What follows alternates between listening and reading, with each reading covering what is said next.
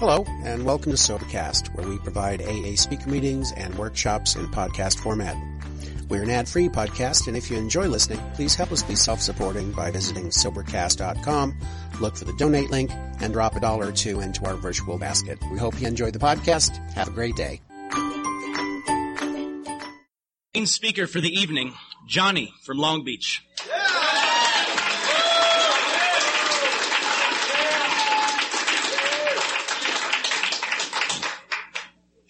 Hi, everybody. My name's Johnny, and I'm an alcoholic. Glad to be here tonight. Glad to be sober. I want to thank my friend Larry for extending the privilege of me participating at an Alcoholics Anonymous meeting. It's my opinion, and I hope it always remains such, that it's some type of a privilege to be allowed to come and sit in these rooms. I have never been able to get through my sick head that I have a right to everything that goes on in Alcoholics Anonymous, because I was lucky enough to stumble in here and get sober and stay that way. And the reason I tell you that is because everything that's good and decent in my life today is the byproduct I discovered of the God I discovered sitting in meetings of Alcoholics Anonymous. Now, I'm extremely pleased to be here tonight, fully clothed and in my right mind. Well, I can't say that about all of you, but I just speak for myself. And the reason I tell you that is not for any kind of humor or joke or nothing. It seems like the longer I stay sober, the more necessary it becomes for me to remember from whence I came. And I don't ever want to forget that a little over 56 years ago today, I came to in a cell in solitary confinement at a maximum security penitentiary, drifting in and out of total insanity. And because a loving God has expressed himself through our program called Alcoholics Anonymous, it's no longer necessary for me to crawl around on my hands and knees like an animal. And if I don't get nothing out of this deal at all, I could live with that all the way back to my car tonight. Makes me feel good. Now, I'd really like to stand here and go along with some type of this new theme that's where alcohol and drugs took me to. No. That's where I took me to. The only thing that alcohol and drugs ever did in my life, it kept me alive long enough to get to Alcoholics Anonymous. I'm as sure as I'm standing here, if I hadn't taken a drink, I'd have probably blown my brains out before I was 9 years old. It seemed like to me, as far back as I can remember, and so it's been revealed in my life, through the application of this program of recovery in my life on a daily basis, it seemed like to me that I was born needing some type of an answer. Now, the problem with that is, I didn't know what my problem was.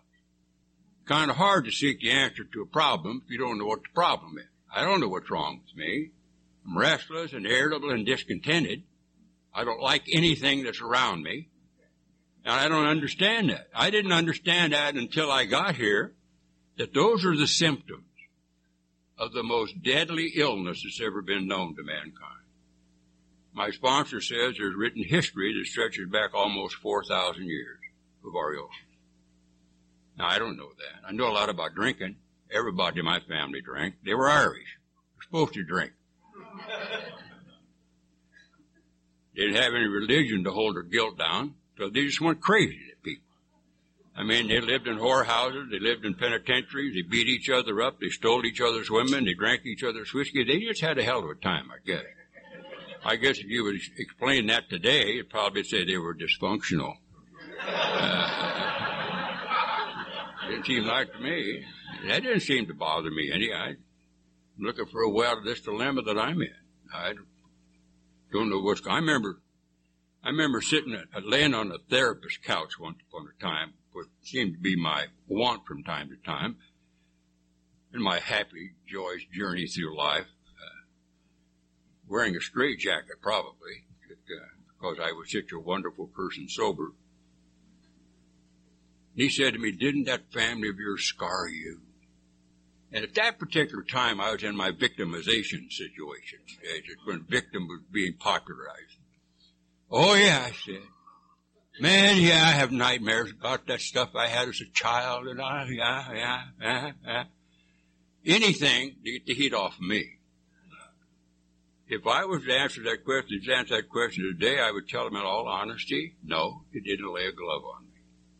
Even then, I was so consumed with my selfishness and self-centeredness, I didn't have the ability to look out beyond me for anything at all or what was going on around me.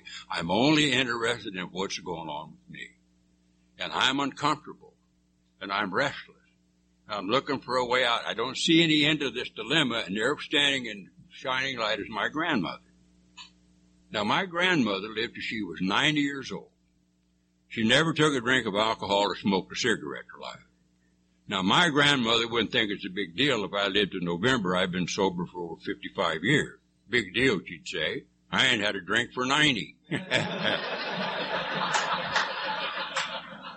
I used to tell her, you ought to have a couple, Granny, make you feel better.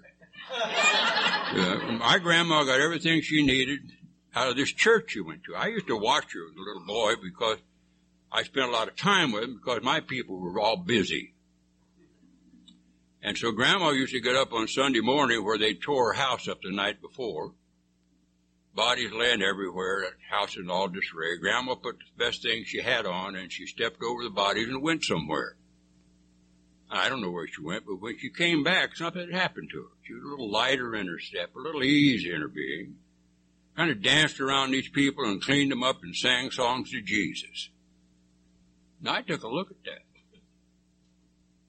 And I filed that in my keen alcoholic mind. And so I make a big mistake. I think that all I'm going to have to do now is go where Grandma goes and do what Grandma does. I'd be like Grandma. But you see, I'm not like Grandma. I didn't know that. My grandmother was not alcoholic. I didn't know that. So I went and sat in church with my grandmother as a little boy. I sat there and waited while they said this stuff and watched her. She'd getting it going over there. I ain't getting nothing going. And I said to her, when am I going to get mine, Granny? She said, when you go down front. Oh, I went down front. Nothing happened down there that I know about. No blinding flashes of light. I didn't get a halo and wings and start flying around a room somewhere. I discouraged. I went back to Grandma and said, when's it going to happen? She said, when you get sprinkled. All I know about that was I got wet. There's nothing wrong with my grandmother's church. There's nothing wrong with anybody's church. There was something wrong with the jackass sitting in the room, me. See, what I'm doing, I don't know this because I hadn't been here. I hadn't investigated our book. I don't know it. I'm looking for something way out here to make me feel better in here. And it only goes to prove to me that the problem's always been there. And my answer came sitting on the back porch of my grandfather's house with my grandfather, watching him drink whiskey out of a fruit jar. He put it down, went somewhere, and I picked it up and took a drink of it. That's all. And I guess, according to the only authority in Alcoholics Anonymous, our book, the next couple of minutes of my life is what makes me an alcoholic. I'm not an alcoholic because I spent the next 20 years of my life creating mayhem out there. I'm an alcoholic because I have some type of an abnormal reaction to alcohol. Now, it's not a bad reaction, if you want to know the truth. If it had been a bad reaction, you'd have another talker here tonight. I kind of get tired of people getting up here bad-mouthing whiskey. Oh, I don't like the taste of it. That's made me snot, my nose blows, and it peed my pants, blah, blah, blah. I want to go up there and slap them. That's like bad-mouthing an old girlfriend. You know what I mean? Just best friend I ever had, I'll tell you that. Kept me alive long enough to get here. But see, I'm not ready what happened to me next because it doesn't happen to everybody that drinks. It only happens maybe to 1 out of 10 people who ingest alcohol that get this uncommon reaction to it. See, what happens to me once I put alcohol into my system, then and only then am I drinking to overcome a craving that's beyond all human understanding and beyond all human help. I did not know that. Not at all. And 3 days later, I was pulled out from underneath a bridge and stood in front of a judge and sentenced to the Hutchinson State Reform School. They didn't want another one of these people coming around their town. 20 years later, I took a drink of alcohol. They pulled me out of a car in Compton, stood me in front of a judge, and sentenced me to 20 years in the penitentiary. Now, that's what happened to me when I drank. I got drunk and went places. I traveled around. Okay? I went from reform school to junior penitentiary to nut houses. Now they call them treatment centers. I like nut house a little better. It's a little more macho. Come on, if you're going to be bad, for Christ's sake, be bad. I mean, don't quit drinking because you puke a little. Hang in there. Give it all to it. AA works a lot better when you get your butt kicked.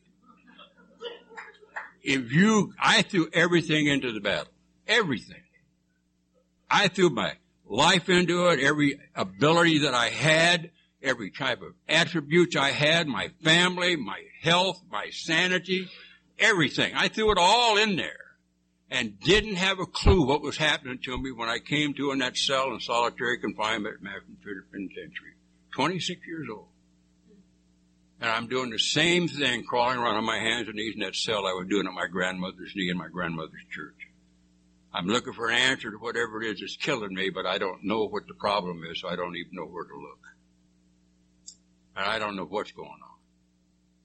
I only know that day when I came to in that cell, there wasn't a single solitary soul left upon the face of this earth that would send me a penny postcard. They were all gone. But you know what? They should be gone. And I don't have any right to have them back just because I don't drink anymore and go to meetings. It's all good and decent because of this God I discovered sitting in your meeting. Now, that's what stumbled into your meetings of Alcoholics Anonymous. November the 4th, 1959, I came to my first meeting of Alcoholics Anonymous. I'm sitting in a penitentiary. I'm sitting around with my gang, and we're sitting around talking. We're waiting for the connection to come out of the visiting room so we can get loaded. Well, that's what you do. You sit around and wait, and wait, and wait, and wait, and get mad if the waiting don't pay off. And I saw these women walk across the yard, and I got up and left my gang and followed them into an old Quonset hut of a building. I sit down in the back row where people like me sit. I ain't going to move up too close. Somebody might think I'm a member of AA or whatever this is. I don't join nothing. I joined a gang in juvenile hall, and that took me to hell and back. I don't know what this is. And I'm sitting there. I see there's two big A's on the backboard up there. They didn't have anything written on the wall. And I said to this guy, I said, "What's this?" He says, "It's Alcoholics Anonymous." I sunk down in my seat. I didn't anybody see the big gangster hanging out with them winos. Big Gangsters Anonymous, or Over Hip Anonymous, or Ringtail Baboons Anonymous, or Wear Rings in Both Earrings Anonymous. Dope Fiends Anonymous. Boy, you can get into that, can't you, dope fiend business? Makes addicts seem a little candy-ass to me. I don't know what's wrong with me. How would I know? I hadn't read the doctor's opinion. Nobody ever said, "You're alcoholic, you better go to AA." They weren't advertising for us in those days. How would I know what's wrong with me? I've been a ward of the state of California for almost 19 years with some of the finest therapy and psychiatry that the world has ever known. And you know what them great, brilliant people told me every time I sit across the desk from them after a series of electroshock treatments in my straitjacket? "Johnny, if you didn't drink these things and swallow these things and smoke these things and shoot these things, you wouldn't have any problem." I'm in a straitjacket. I've just been electroshock treated 3 times. And he tells me if I didn't do that, I wouldn't have any. I'm not doing that, and I'm getting this. What's wrong with you? See, what that did for me, it proved to me they don't know nothing. They don't know what's wrong with me. And they proved it in the early 1970s when they misdiagnosed our illness and called it a disease. And the only reason they did that is so they could treat it and make money off of it. That's the only reason. You can't treat what's wrong with me medically. It has to be a spiritual awakening according to what this book said. I don't know that. Sitting in that meeting that day, staring at an answer that I had sold my soul for. I don't recognize it. I don't know what the problem is. So how could I seek an answer? Don't look like an answer to me. Old people. These people must have been at least 40, 45 years old. They ain't got nothing better to do but get in their car and drive 100 miles up those old back roads at their own expense to spend 2 hours talking to a room full of people who don't want to listen to them, people like me who sat in the back row and made fun of them. Let me tell you how sick that was. See, I'm a quick study. It took me a while to figure this out. Here I am, sitting in the penitentiary. I don't know when I'm going home. And I'm making fun of people who are leaving in an hour. But I'm hip. If I'd have had earrings, if I get some from my girlfriend, I'd have probably put them in my nose or something. I was getting a kick out of our home group every once in a while. They drag one of these little hipsters up, dragging his feet, dragging his little walk that I invented years ago. He come run up there and he got his earrings in and he's looking at me and I said, your girlfriend called me. He said, why would my girlfriend call you? I said, she wants her earrings back. I win an awful lot of friends like that. Guy said to me just the other day, he said, AA's changed, hasn't it? I said, nah. He said, that's changed some, man. I said, oh, yeah, well, the fellowship, yeah, in a little way. He said, well, how's it changed in your opinion? I said, when I got here, the men had tattoos and the women wore earrings. That's the only change.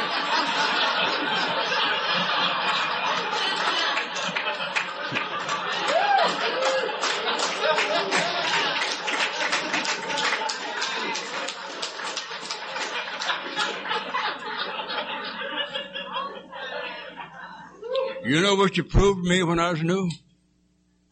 That I wasn't an alcoholic. You know how you proved to me that I wasn't an alcoholic? You got up here and told me that you were sober and you never had it so good. The life takes on a new being. I used to drink a couple times a day, 3 times a month, 14 gallons of whiskey every 6 seconds. Last week I lived in a dumpster. Tomorrow I'm going to give my daughter away to the winning football star, USC. She graduated with honors. And I'm sitting back there as physically sober as the guy saying that, and I'm saying to myself, I can't not be alcoholic. How could I be alcoholic? I'm as physically sober as that guy, and he's got all this good thing going for him, and I'm sitting back there stone crazy wanting to kill him. How could I be alcoholic? And see, I didn't know because I hadn't investigated a program of recovery that's outlined in the book. I hadn't gotten in there yet. I'm like a lot of people who just come in and think all they got to do is put their butt in a seat somewhere, and they're good.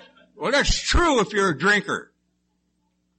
It's not true if you're an alcoholic. Not true at all. I'm trying to equate a serious, deadly spiritual malady the book describes with a drink of alcohol. Nothing could be further from the truth. The only thing alcohol ever did for me, it made me not care. That's all. It made me not care. It took away the nightmares at 3 o'clock in the morning. That's what it did. So how could I be alcoholic? But why am I sober today? What happened? There was no fantastic spiritual awakening. A man wandered into this panel one day, a man that I knew did 23 flat years in the penitentiary. And he stood at a podium of Alcoholics Anonymous, this little man, or bandit. His name was Les Hamlin. He's dead now. Been dead a long time.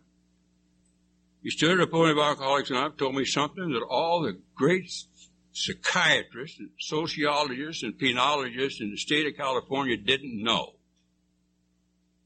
He looked down where I was sitting and he said, you don't have to live like this no more if you don't want to. You don't have to do it like this. Nobody had ever said that to me. They said it. They told me not to drink. Don't do this, don't do that. And they told me I was sober. Nobody said to me, you don't have to live like this no more. I went up to him after the meeting. I said, how do you learn how to live? I ain't interested in being sober from that day to this day. I want to know how I can lay down and sleep all night without some type of high-powered sedative in my system. Or I have to wake up at 2 or 3 o'clock in the morning with cold sweats, nightmares of sitting handcuffed with 2 detectives at a gravesite while they bury my 17-year-old brother. And my mother staring at me with all the hate and venom in her life. Almost drove her nuts before she died. That's my nightmare. Thousands and countless faces of people I'd harmed on my selfish, self-centered walk through life. That's what sobriety was to me. And you talk about being sober, take it and shove it. I don't want to be. I am sober and I don't like it. I don't want to be sober. One of the guys I sponsored said to me the other night, he said, you were just tired when you got here, Johnny. No, I wasn't. Not the least bit tired. I was resigned to live the way I lived for the rest of my life. I was resigned to what they'd been telling me since I was 9 years old in juvenile hall. That I was going to die in an institution, die of an overdose, die in a gang fight, but the police were going to shoot me. I had resigned myself to that fact. There's no light at the end of the tunnel, and this didn't look like home. I just hear, I knew I was home when I got here. I want to say, what the hell did you live in?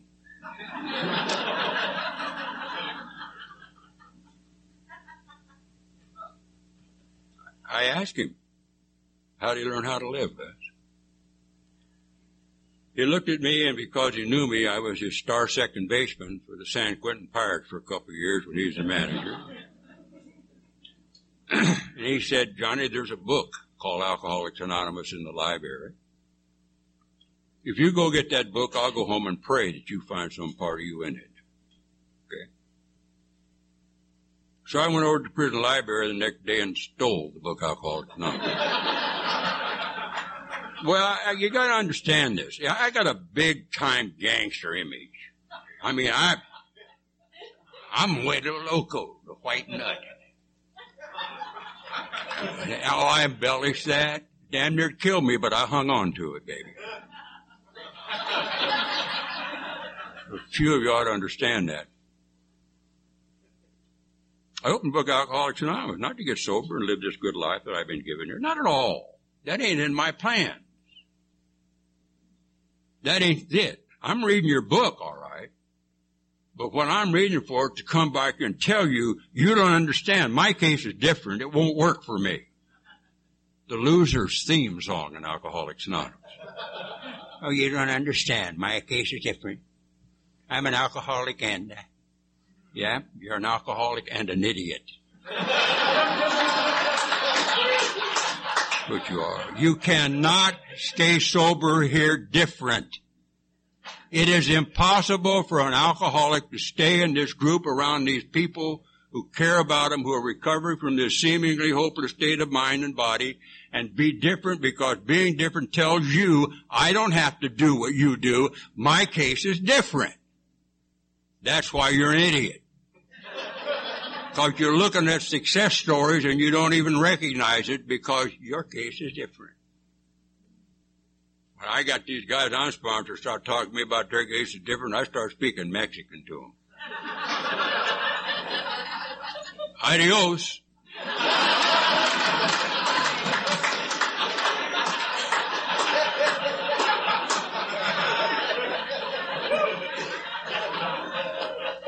I was reading in this book, I read this book in a book, I was in a thing called The Doctor's Opinion. And anybody wants to know whether an alcoholic or not, I'll read The Doctor's Opinion. It's the best description of our illness that's ever been put to pen by anybody. And I read this thing about this phenomenal craving thing. And I started to think about this. Because I didn't just I had a lot of talent. I was given the physical aptitudes to be able to play Major League Baseball. Physical aptitudes. I could have played Major League Baseball. I was offered a scholarship to go to a major university to play baseball when I was in a reform school. I was given a contract to play baseball for the St. Louis Cardinals in 1951 while I was at San Quentin State Penitentiary. I never got to UCLA or I never got to St. Louis, and the reason I didn't, according to me, is where I came from. Joined that gang in juvenile hall, did all these things that we do. Drunken people, things, death of my little brother, on and on and on it went. And I discovered in my insanity that the reason none of these things came to pass, because I took a drink. Period. Then the drink took a drink, and then the drink took me. Out came the straitjacket, out come the handcuffs, out come the shock therapies, out come the therapist, out come the psychiatrist. But not until I drank. That's the only way I've ever stopped drinking. It had to be stopped. Right then and there I did something I did this morning.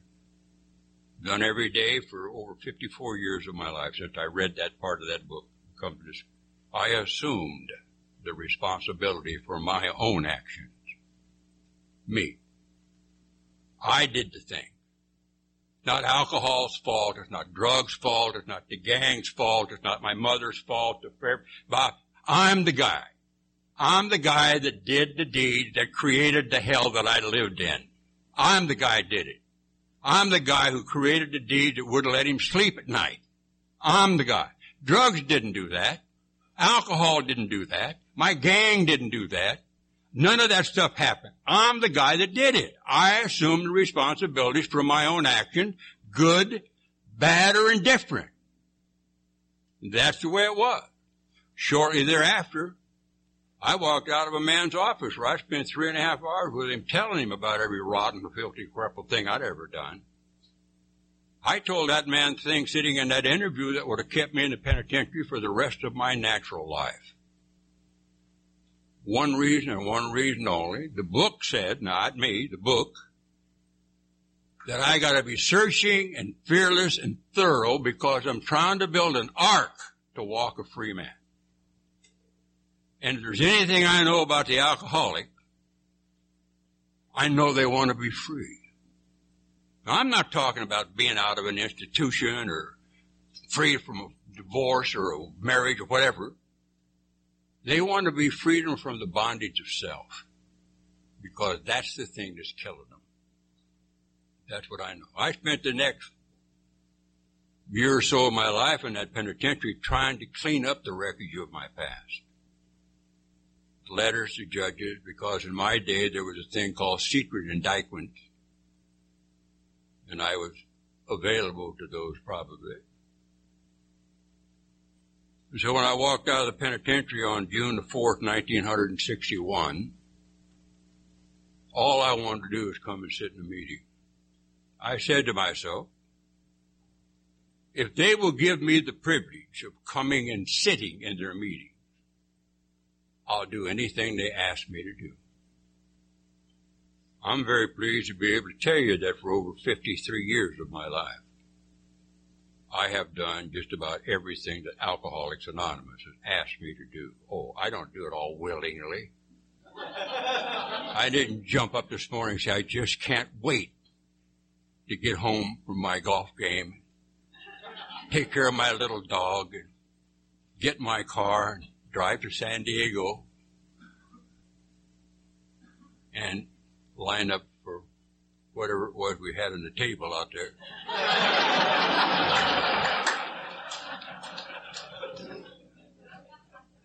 Your meatballs were good.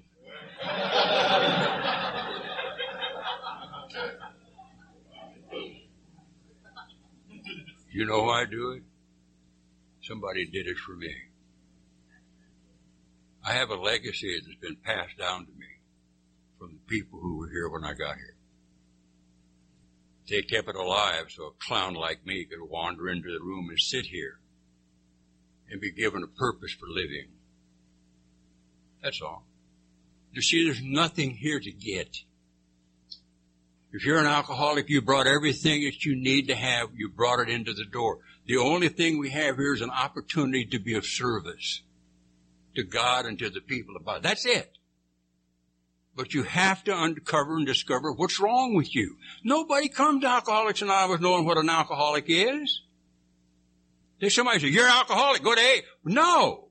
That don't make you alcoholic because some clown who's getting paid says that. You have to discover. It was read here tonight. The great thing about chapter 3, second paragraph is this. We have to fully concede to our innermost self that we're alcoholic. That don't mean a thing to me. It just means that I got to give it up. Okay. I'm alcoholic. What I got to do to get over it? What do I got to do to live comfortably enough where I never have to drink again? What do I have to do? And so where do you get that? Well, some clown by the name of Norm Alpey told me that he was going to be my sponsor. I said to him, what's that? I mean, you got all the answers. You knew you got all the answers anyhow. You got answers for questions nobody even asked you about. You want to have fun? Go ask a newcomer what their plan is.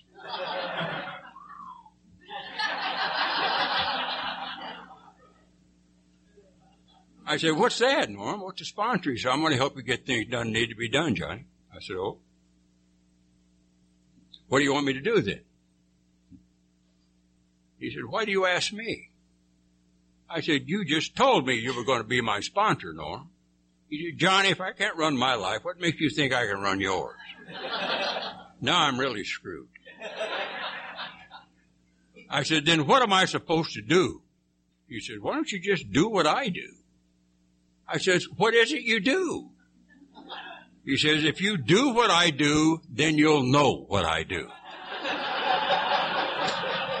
I just broke up the great mystery of sponsorship for you, called monkey see, monkey do.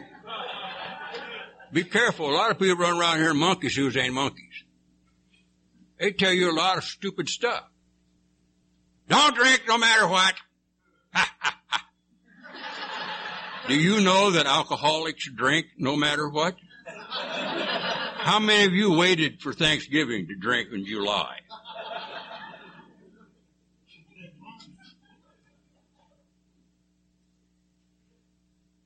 The book says, which is the only authority in Alcoholics Anonymous, the book says that unless I can adopt certain spiritual principles and actions into my life, I cannot overcome drinking. But you see, I'm an alcoholic. There's a difference between an alcoholic and a drinker. A drinker can quit given any type of reasonable excuse, never drink again. They don't need a spiritual experience or come to meetings. They just don't drink, no matter what. Not me. That man took me on a ride that almost got him killed 3 or 4 times. Left me standing on street corners because he didn't think I would dress properly to come to see you. I'm comfortable. I had on my shorts, my flat thongs, and my dang, if I had a hat, I'd probably had it on backwards. He drove up, took one look at me, and drove off. I didn't have a car because I didn't have a driver's license, so he wouldn't let me have a car. Citizens like him had a right to be protected from jerks like me. He thought I had a statement for everything about this stuff. It just hurt me terribly. You see how wounded I appear. One night I called him up. I don't know, I was in some type of pity pot. It's a good way to get your sponsor if you knew, if you have one. If you don't have one, just turn your deep ear up. You're up without help anyhow. You got a fool running your life. Keep it up. Guy said, I don't have a sponsor. I said, well, you must have a fool running your life then. These sponsorless people are pissed off right now.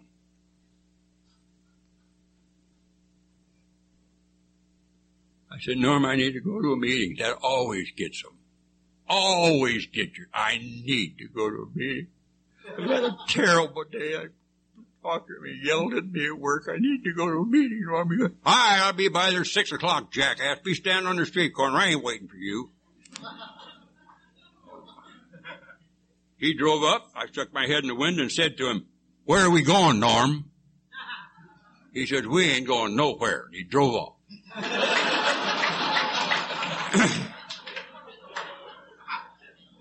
And he said to me when I called him up to complain, you called up and sniveled and whined and cried and begged me to come by and pick you up and take you to a meeting. Yeah. The first thing you said out of your dumb mouth when I opened the car, where are we going? Where the hell do you think we were going to? A dance? A poker game? What's going on with you? Goofy? You asked to go to a meeting. I tell you, he was my sponsor for 22 years before he dropped dead. Kind of inconsiderate, don't you think? Just right before my birthday. Not one time in the hundreds of times I got into his car from that day that I ever say to him, where are we going? I just said, hi, Spons. Good to see you. And I learned to love him a great deal, and it's been 31 years since he dropped dead. I've had another sponsor for over 30 years. But Norm Alpe will always be my sponsor. If he was alive, he'd still be my sponsor. I don't believe people ought to change sponsors just because their sponsor doesn't agree with them. Not at all. They're good enough to help me when I'm new. They'll be good enough to help me when I'm old. Don't change. Message doesn't change here. The actions change, but the message doesn't change here. One alcoholic talks to another alcoholic to get them to do things that they wouldn't normally do anyhow. And so what's the final goal? Staying sober until you're so dry you're a fire hazard, for Christ's sake? Not the goal. The goal here is to be of usefulness to God and to the people about you. That's what the goal is here. The goal is to pass this thing along to somebody. The way to see somebody else take what Norm and Chuck Chamberlain gave me and pass it on to the guy that's coming in the door today, 50-some years later. The same message holds true today that held true 55 years ago when I got here. The book has the whole shit and caboodle in there. Anybody who will apply this program to their life, I'm not talking about working the program. Alcoholics don't like the word work. We take these steps. And then what happens to them, you hear people say, I'm working on step 12. I don't work on the step. Not at all. I've never tried to work on getting rid of my defects of character. There's a lot of people who know me know that hasn't been much of a benefit.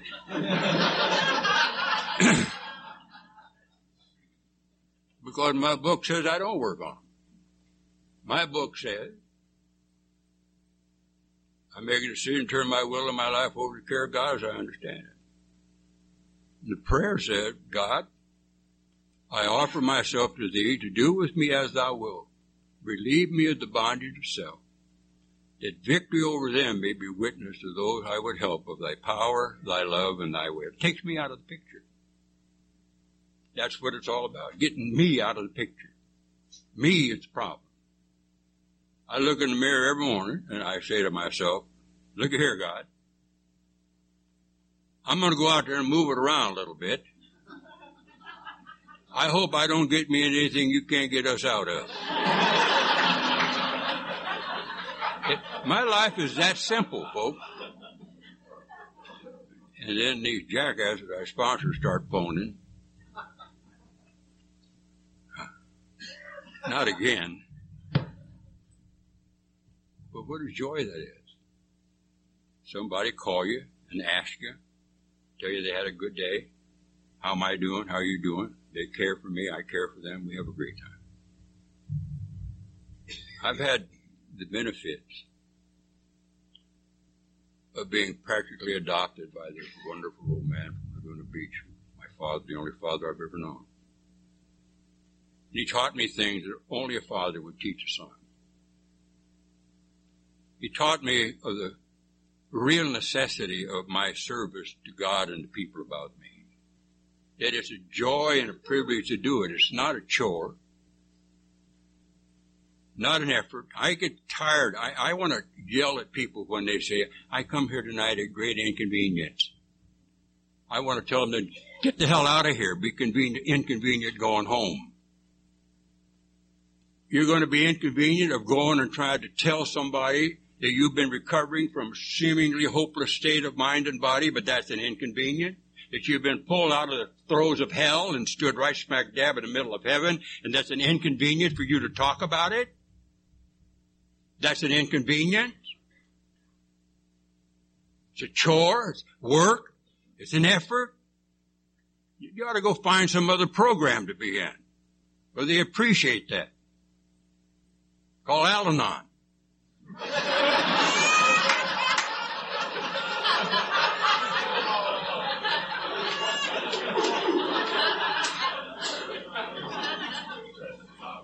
But you see, their lives are not on the line. If you're an alcoholic, you are. I don't like the term family disease. I don't have a disease in the first place. When I came to in that cell in solitary confinement, I didn't find one of my family in there with me.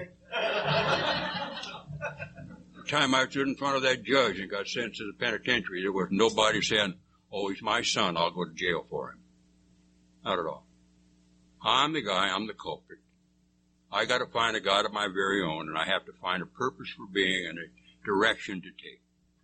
Al-Anon has a great opportunity and a great benefit and a great purpose in being. But it's not to sober up alcoholics or run alcoholics' lives. They take care of their own stuff. They got their own 12 steps that they work on. They don't need me helping them. And I don't need them helping me. I do just fine with you and the people around me. God, as I've come to understand.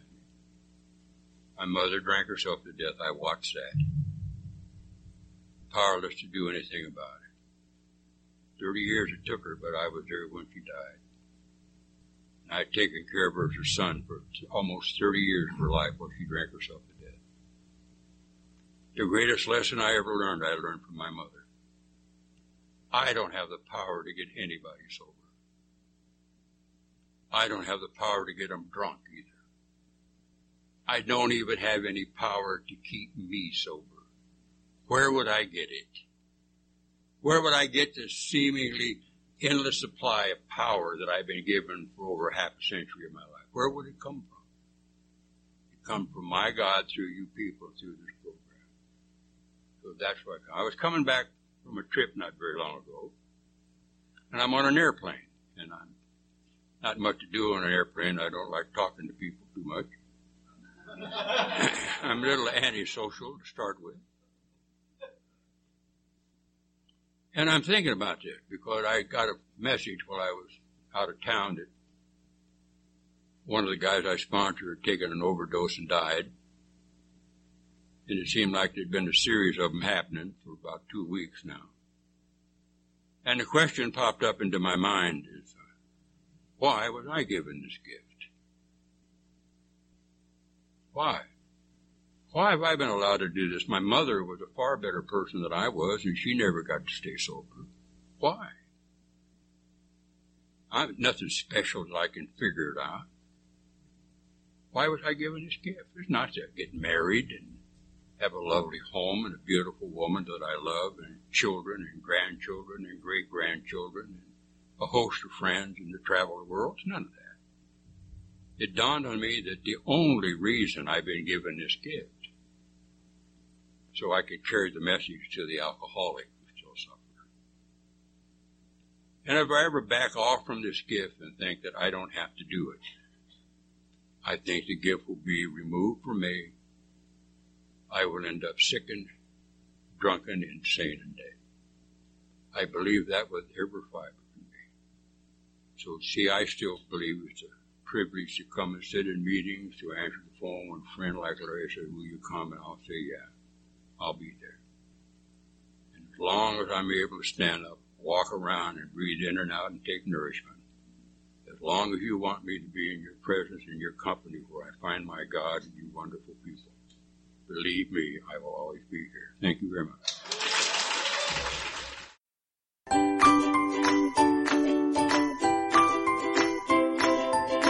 Thanks for listening. I hope you enjoyed the podcast. Sobercast is ad-free, and we'd like your help in order to keep it that way.